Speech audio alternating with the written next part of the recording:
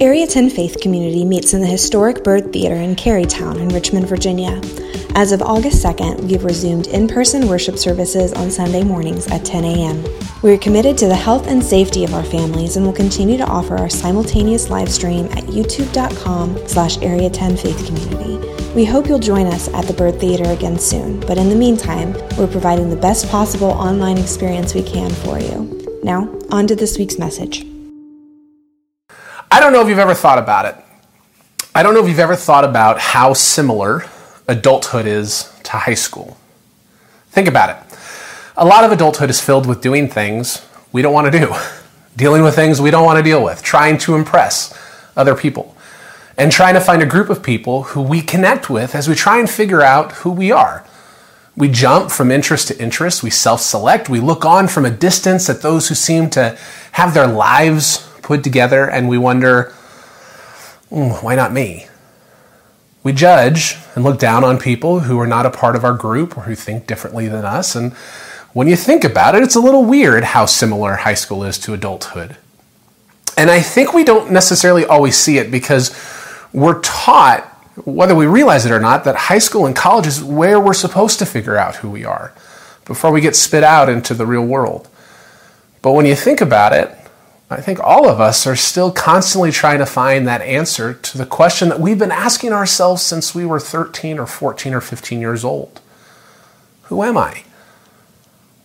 Over the course of our lives, we continually wrestle with this question. Who am I? We wrestle with this question so often because our identity is in a constant state of misplacement. Ultimately, we become who people expect us to be, or who our environment deems as the most correct. And look, I know right away, there are some of you watching that are like, no, that's not how it works. I'm an individual. I make my own decisions. I'm not swayed by other people. That's not right. You're wrong. That's not me. Isn't it though? Look, a harsh reality that no one really wants to accept is that individualism is a mirage. And that's not to say we don't have individual gifts or talents or interests, but the idea that we are somehow individually immune to the sways of the things around us and that we're not actually affected. Our decisions aren't affected. Our identity isn't affected by the things around us. Well, that's just an illusion. It's a lie that we tell ourselves. And look, we all do it. Whether we realize it or not, we all do it. The truth is, in the world in which we live, our identity is formed and shaped through our culture, through our history, through our values, our families, our relationships, media of all types, experiences, and the general consensus of the world around us. We are constantly defining and redefining who we are so that we can feel like we have a grasp on our identity. But underneath all of that hides that one question. Who am I? I believe that question is the most consequential question you will ever ask yourself. And the answer to that question will always dictate how you live. Today I want to spend some time looking at three different things: traditional identity formation, modern identity formation, and the Christian identity. And let me show my hand up front. There's only one of those three that is fulfilling and life-giving, because only one of these is freely given, not formed. Genesis 1:27 tells us, "So God created man in his own image. In the image of God, he created a male and female, he created them." Psalm 139:16 says, "Your eyes saw my unformed substance. In your book were written, every one of them, the days that were formed for me, when as yet there were none of them." Isaiah 43:4, "You are precious in my eyes and honored, and I love you." 1 John 3:1, "See what kind of love the Father has given to us, that we should be called children of God. And so we are." Who am I? Who are you? Well, we are fully loved children of God. Unfortunately, though, sometimes it's just really hard for us to believe that. And because of that, we're never able to rest in our true identity. Instead, our deep dissatisfaction grows, and we jump from group to group and idea to idea and crutch to crutch, searching for some kind of meaning, some kind of significance, yet always coming up frustrated and empty. Traditional identity formation tells us that we are who we are because of our family and our community. Modern identity formation tells us that we are who we are because culture has told us that we get to decide who we want to be. But Christian identity is based solely on the fact of how God sees us. It's not about what we do, it's about who we are. In the New Testament of the Bible, we find a letter written by a disciple of Christ named Paul to the Ephesian church. And in the opening statement of this letter, Paul lays out the new identity given to a person when they have surrendered their life to Christ. Ephesians 1 tells us we have been blessed with every spiritual blessing. We've been chosen, adopted, redeemed, forgiven, and unconditionally loved and accepted. We have received the hope of spending eternity with God. And when we're in Christ, when our identity is in Christ, these aspects of our identity can never be altered by what we do, because how God sees us does not change. We are fully loved children of God. And if you don't understand this, your identity will always be stolen away from you. Before we move into a bit of a historical timeline, we first need to get a decent grasp on what identity is at its core. Read any sociologist, psychologist, or thought leader, and you'll get various definitions when it comes to identity. What I found to be the most consistent from all of them, and what Scripture shows us as well, is this. Our identity comes from two primary factors. First, it's a sense of self, meaning we have some kind of understanding of how we're wired, our experiences, things we like, things we don't. Our sense of self tells us what the most important thing is in our life. The second primary factor that makes up our identity is our sense of worth, particularly where we get our sense of worth and who is validating our sense of worth. So for example, if I'm an executive with no family, few friends, who grew up in an environment where maybe nothing was good enough, and it was every new piece of tech that comes to the market, odds are my identity is based on what I achieve and what I own. If I'm a person who thinks that the color of my skin is what makes me more effective than anyone else, that it somehow helps me achieve my goals and ensures the life and culture that I want and entitles me to treatment that's different from other people, odds are my identity is based on my race. If I'm a person who experienced the unexpected death of a loved one, and the ensuing reality of that pain in my life has called into question how I trust others or how I love others, because I want to protect myself from that kind of pain, odds are my identity is based on loss.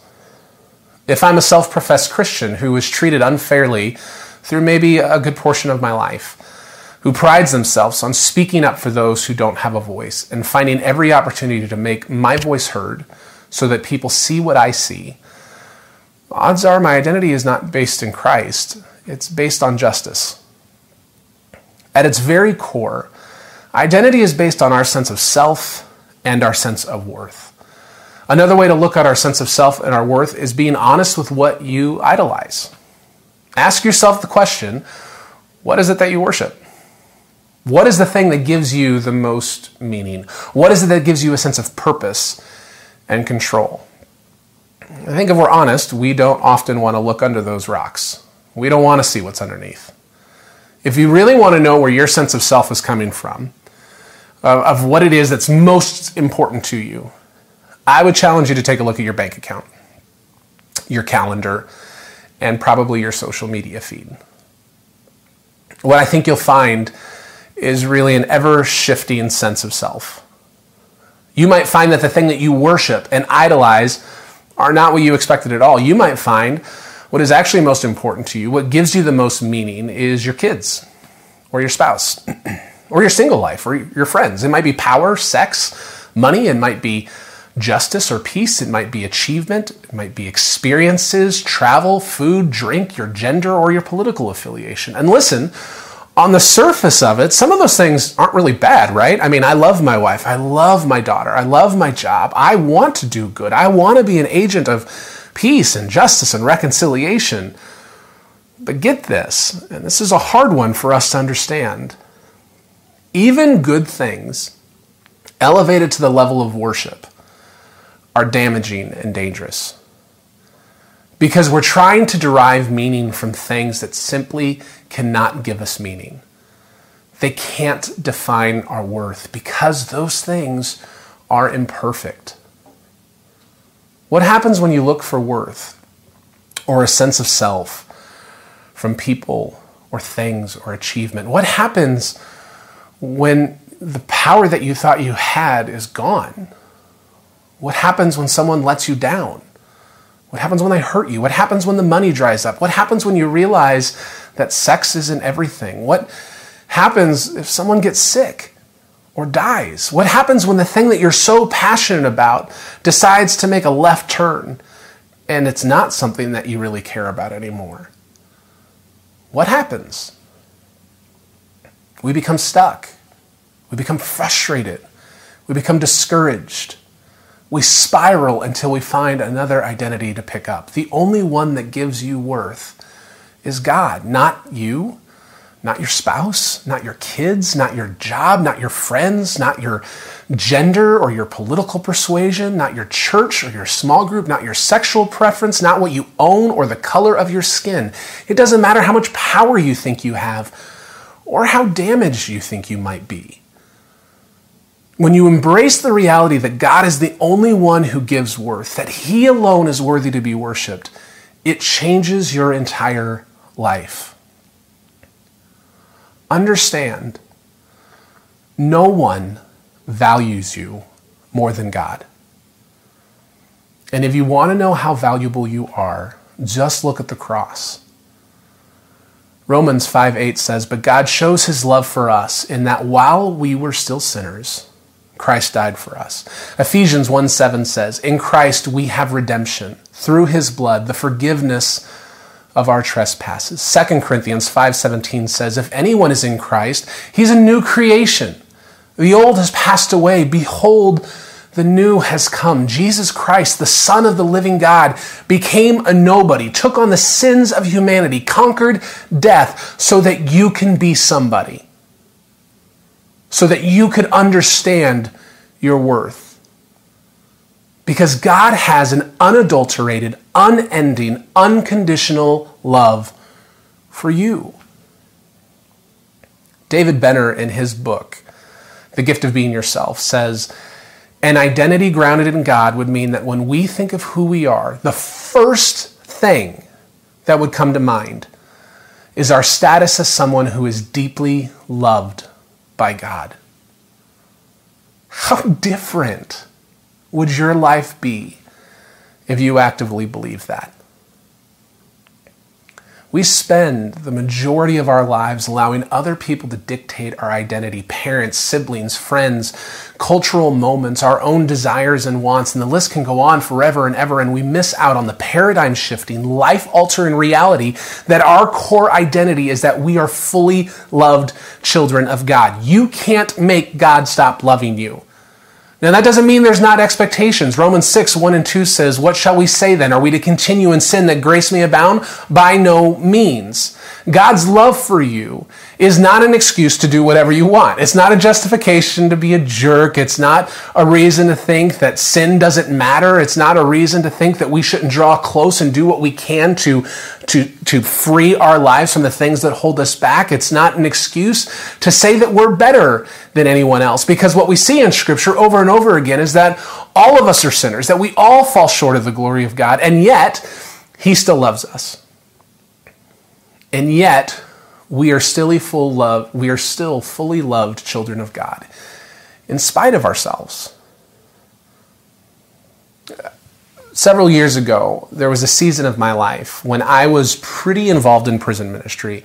My brother had been in and out of prison for a good chunk of his life, and I had really just a lot of hurt and anger and baggage towards him. And what really softened my heart towards him was getting involved in prison ministry.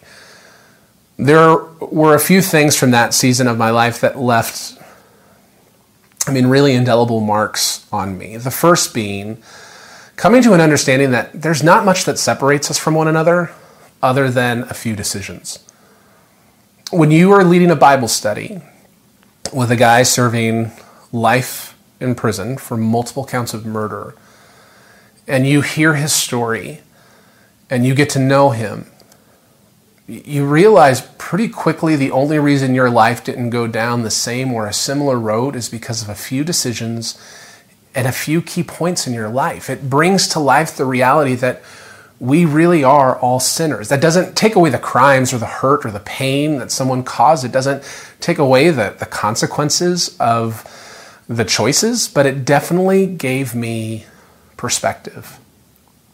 When you get up close and personal in the lives of anyone, even the people you're scared of, or who might have caused pain, or who are different or believe different things than you, you see quickly that you're not actually that different from each other.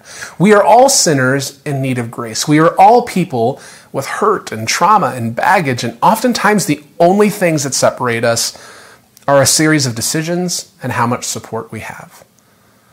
The second thing that stuck with me is what I call prison faith. There's not a lot of hope in prison, and that's kind of a no-duh statement.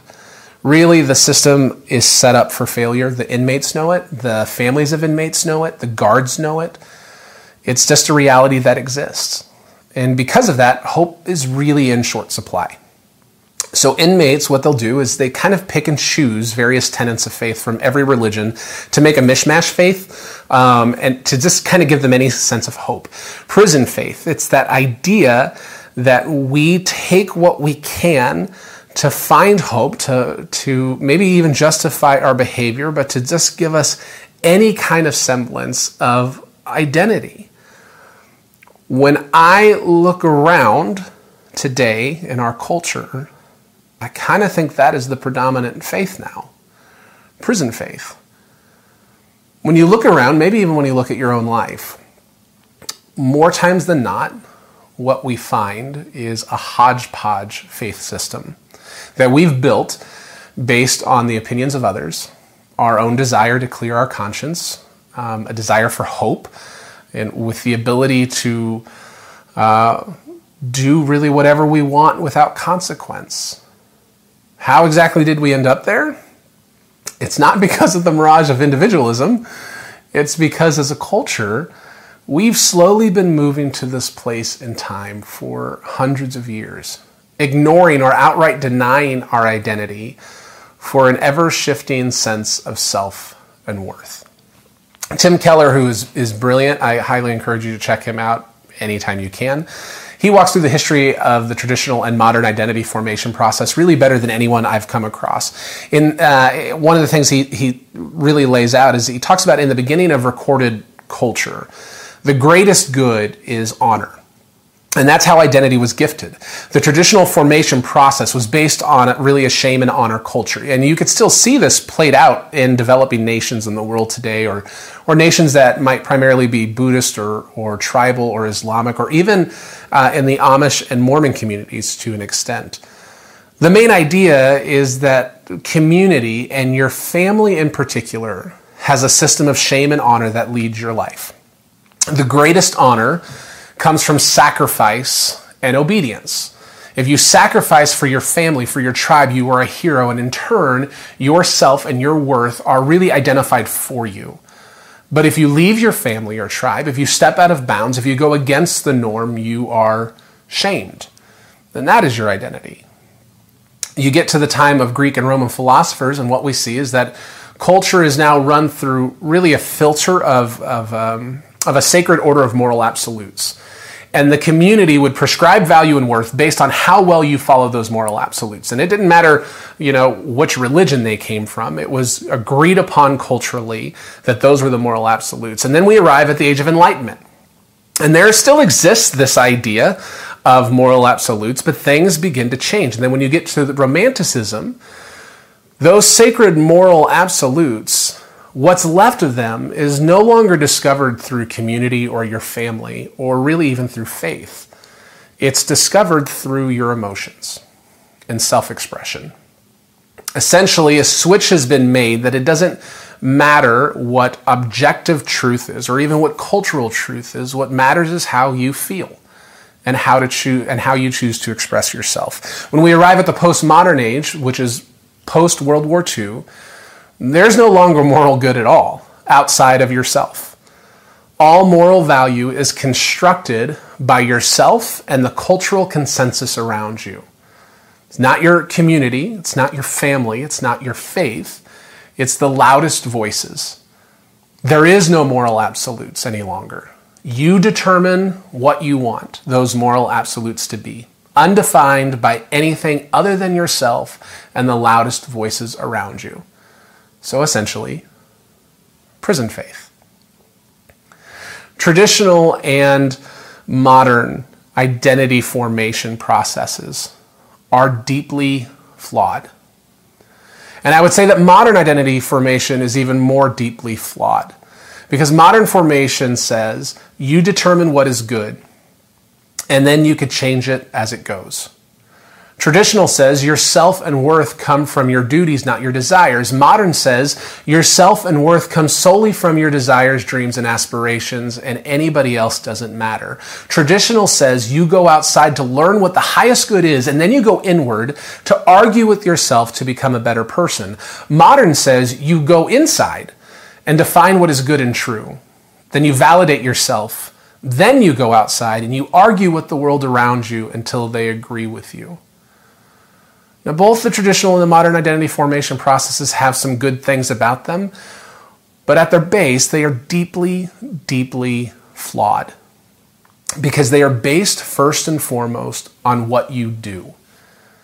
It's based on how you act, on how you perform, on how you respond, on how you feel at any given moment. And quite honestly, both processes ultimately make us into meaner, more impatient, divided, and arrogant people.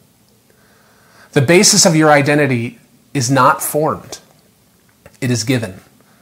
The basis of your identity is not formed by your performance. It's not formed by your feelings. It's not formed by groupthink. It's not formed by the color of your skin or your sexual preference, your gender or political affiliation.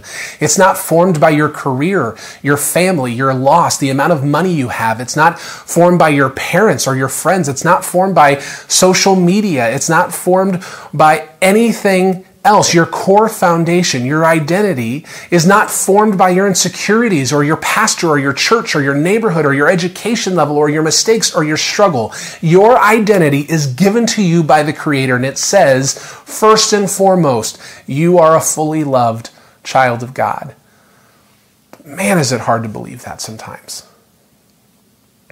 So instead, we allow everything and anything to become the base of our identity.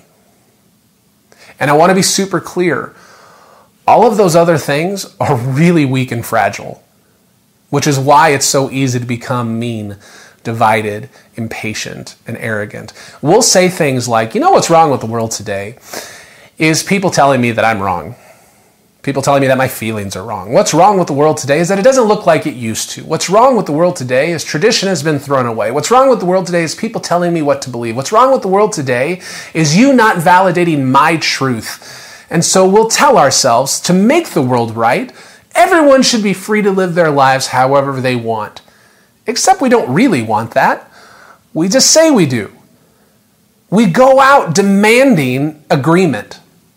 And when people don't, it is not simply a disagreement, it's an attack. It feels like someone is coming to battle with everything we are, because these base identities are so weak and so fragile. When your identity is defined by your race, your wealth, your gender, your sexual preference, politics, interest, performance, career, and everything in between, it's so fragile we do whatever we can to protect it. So we fight. We attack. We destroy. We dismiss anyone who may disagree. When your identity is misplaced, when you don't understand who God has created you to be, when you don't understand your worth, when you don't understand how God sees you, we are completely undone by the crushing weight of an identity we were never meant to hold in the first place. Whereas the traditional and modern idea of identity is weak and fragile, Christian identity is secure because it's not based on anything you do. It is based squarely on how God sees you. Now, Christian identity is also available to all. And I know that makes you recoil, or at least some of you recoil. And you might go, really? Really? Is it though? What about the whole no one has eternal life without Jesus thing? What about the whole you shouldn't live this way or that way thing? Listen, don't confuse the promise of eternal life and the reality of forgiveness or expectation with how we should live with how God sees you. You could be the worst person in history. That doesn't change the fact that you're still God's creation. And that's hard for us to reconcile. We want God to fit in a box of our own understanding, and He doesn't, and He won't. Look, it doesn't matter your past, your struggles, your mistakes. Forgiveness is offered to all. The same can't be said for the traditional and modern idea of identity because they are incredibly excluding. Whereas a Christian identity says all have sinned and fall short of the glory of God, redemption as grace is offered to all of those who surrender. But even if you deny that offer is still on the table. And it doesn't mean that you're still not loved. The traditional and modern mindset says you're superior to the people around you. You're superior to the people who disagree with you. It's arrogant. We've gotten to a point now where we look down on anyone who does not share our chosen identity. If your identity is in your achievement, you look down on those who are less successful. If you're proud that you're white, you look down on anyone who's not. If you're proud that you're in shape, it's easy to look down on those who are less so. If your identity is the things that you've lost or the things you don't have, you look upon those with much as detached from reality. If you're a proud justice warrior, you belittle those who don't share the veracity of your convictions. If you're proud to be of a particular political party, then everyone else is trying to undermine the country. If you're proud to be an American, it's easy to vilify those who are coming, looking for help and looking for a new home. If you're a part of the LGBTQ community and someone disagrees with you, it's easy to think they hate you, even if they don't. If you're proud to be a man, it's easy to think that women are less than. If you're proud to be a woman, it's easy to think all men are out to get you. And listen to me. Christians with misplaced identity are the worst offenders of all. Because we hide our chosen identity behind Christ, and we use Him as an excuse and as a shield for being dismissive, permissive, arrogant, lazy, and hateful.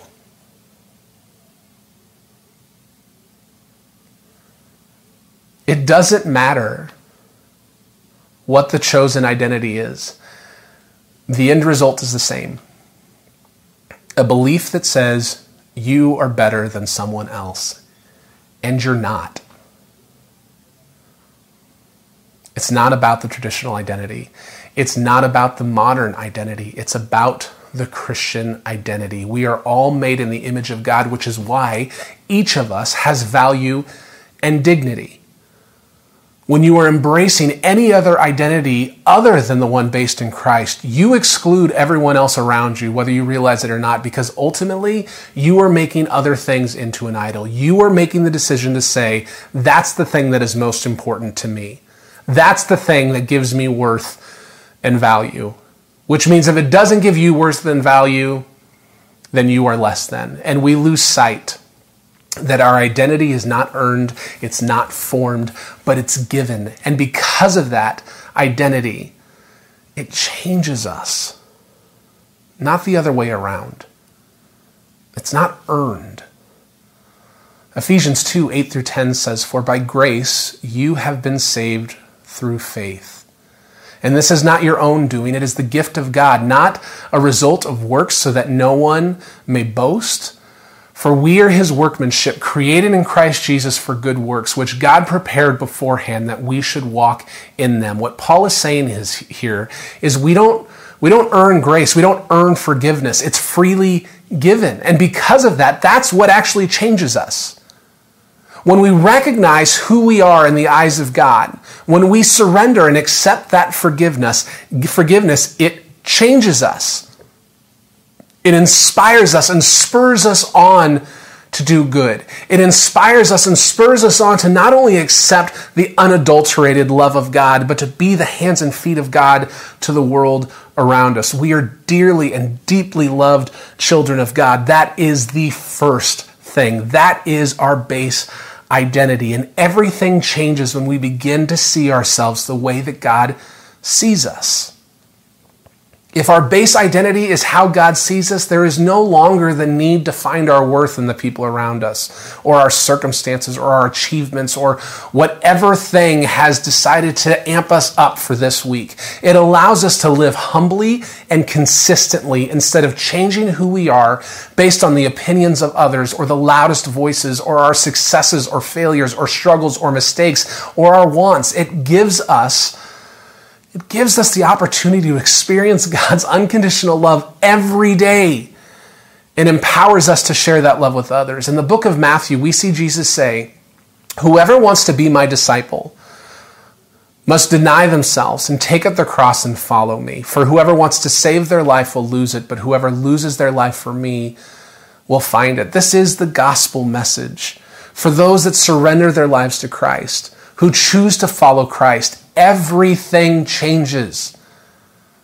The more you try to figure out who you are on your own, the more lost you will become, because you will change your base identity. You will change that base identity over and over and over again. Love God and love your neighbor, and you will discover who God has called you to be. Try to find yourself, and you will constantly be searching and being frustrated. He says, "Follow me, and you will find who you really are." Lose yourself in the service of God. Accept who you are in the eyes of God, and discover the significance you have always hoped to find. That doesn't mean there's not expectations. That doesn't mean that we don't change. It doesn't mean that we don't grow. It doesn't mean we don't have to give things up. But that promise of meaning, that promise of hope, that reality of worth and significance is there. The hard reality is nobody ever completely lives from a Christian identity. Because we're human. We make mistakes. We have struggles, we sin, we make poor decisions, and we'll still sometimes find ways to elevate a different identity above the one that should be our base. And you know what? God still loves us. Embracing and living out of a true Christian identity, it's a lifelong endeavor. That's what discipleship is. It's a lifelong endeavor. You don't suddenly just arrive. You just keep moving forward because, look, we're all works in progress. But there are some things that we could do now, that we could do every day to help cultivate and protect our base identity. Because when you take a step back, I think we can all see that we're changed by four very specific things. First, we're changed by our imagination. It's so easy to try and rationalize God and put him in a box of our own making so that we can understand. We want to understand. But you know what? That's not a God I want to worship. If we could fully understand God, what's the point?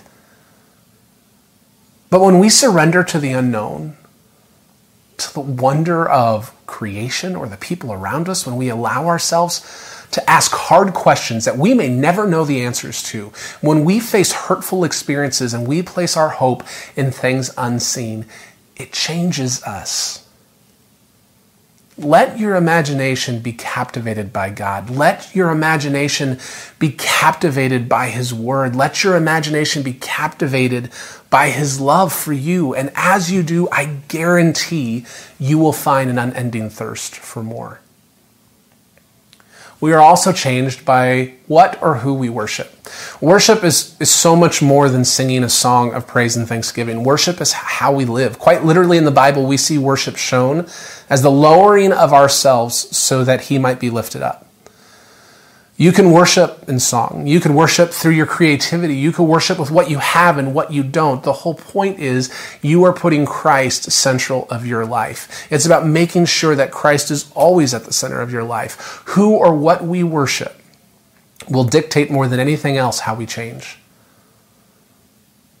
There is only one thing worthy of your worship. There's only one person worthy of your worship, and he alone is the one who freely gives us our truest identity. We're also changed by our habits. We're changed by things we do over and over and over again. If your habits are consuming every sort of media, living through social media channels, curating your life to appear like something it's not, focusing solely on yourselves, figuring out ways to lie and deceit so that you can get ahead, ignoring what's important and having a misplaced base identity, then your life's going to reflect that. That's just the reality.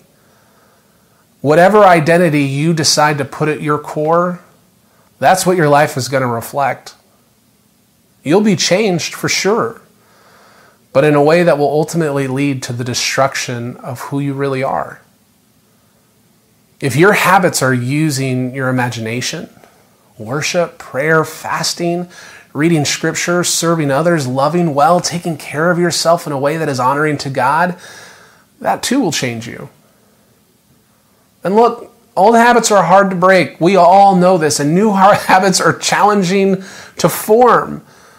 But they help shape us and they help keep us on track. And that's really one of the most important reasons why we should be connected with others.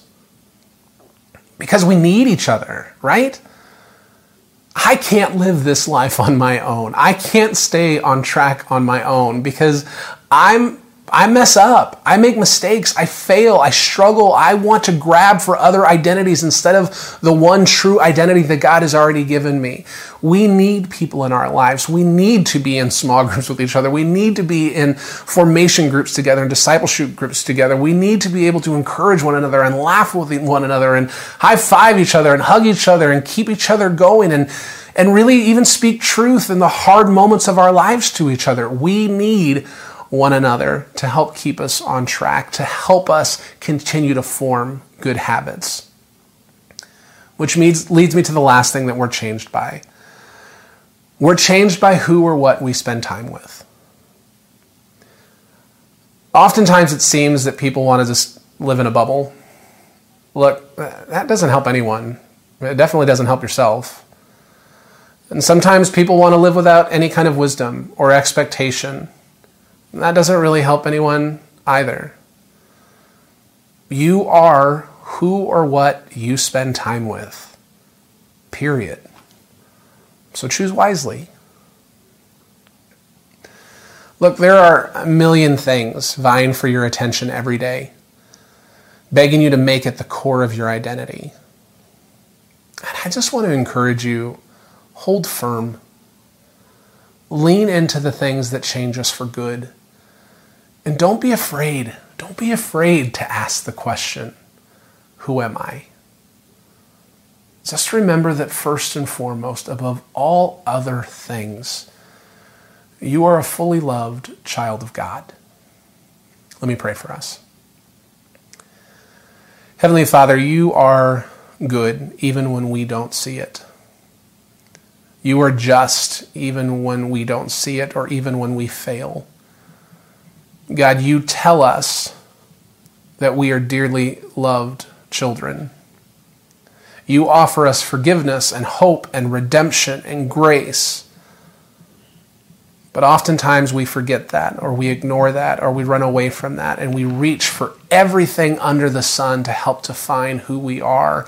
And we're just tired, and we're miserable, and we're frustrated. God, I pray that anyone listening to this message, whenever or wherever they're at, God, that your Spirit would be at work in them, that you would help remind us constantly of the hope that we have in you when we surrender, that you would remind us constantly, that you would bring other people around to help us remind us constantly of what our true identity is. Lord, may you be the center of our life, truly that you would be Savior and Lord. We don't deserve it. We can't earn it. And that's what makes it so life-changing. God, give us eyes to see and ears to hear. And may we be your hands and feet in a world around us that oftentimes seems that they are just constantly in war with one another. It's in your holy name we pray. Amen.